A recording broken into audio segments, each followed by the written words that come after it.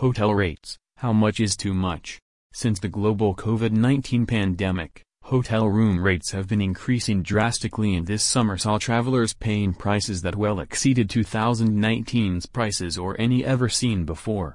In fact, based on data from travel intelligence providers, in August average hotel prices versus 2019 were up by 16.75% in Europe, 48.5% in Asia, and a massive 64.03% in North America.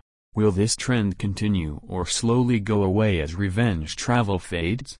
At what point do very high prices become counterproductive because guests feel ripped off and won't come back?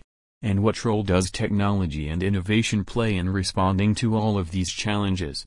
Industry experts from throughout the travel supply chain have offered their take on whether the rates are here to stay, and how the industry should respond. These higher-than-average hotel room rates will provide opportunities for tech-savvy travel sellers who can use innovative ways to help their travelers find the best deals. Travel agencies and third parties can develop new strategies for helping customers find great deals on rooms while still offering competitive pricing options.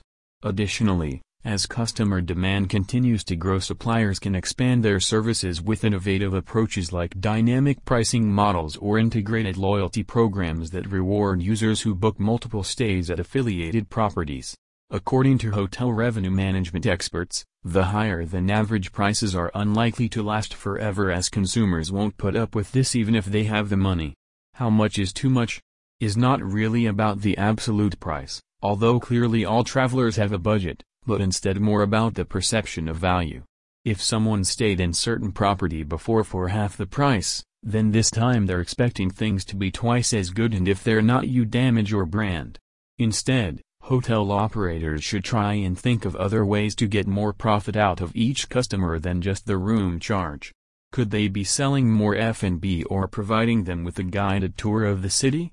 There's always a way to make each guest more profitable, and technology is nearly always part of that process.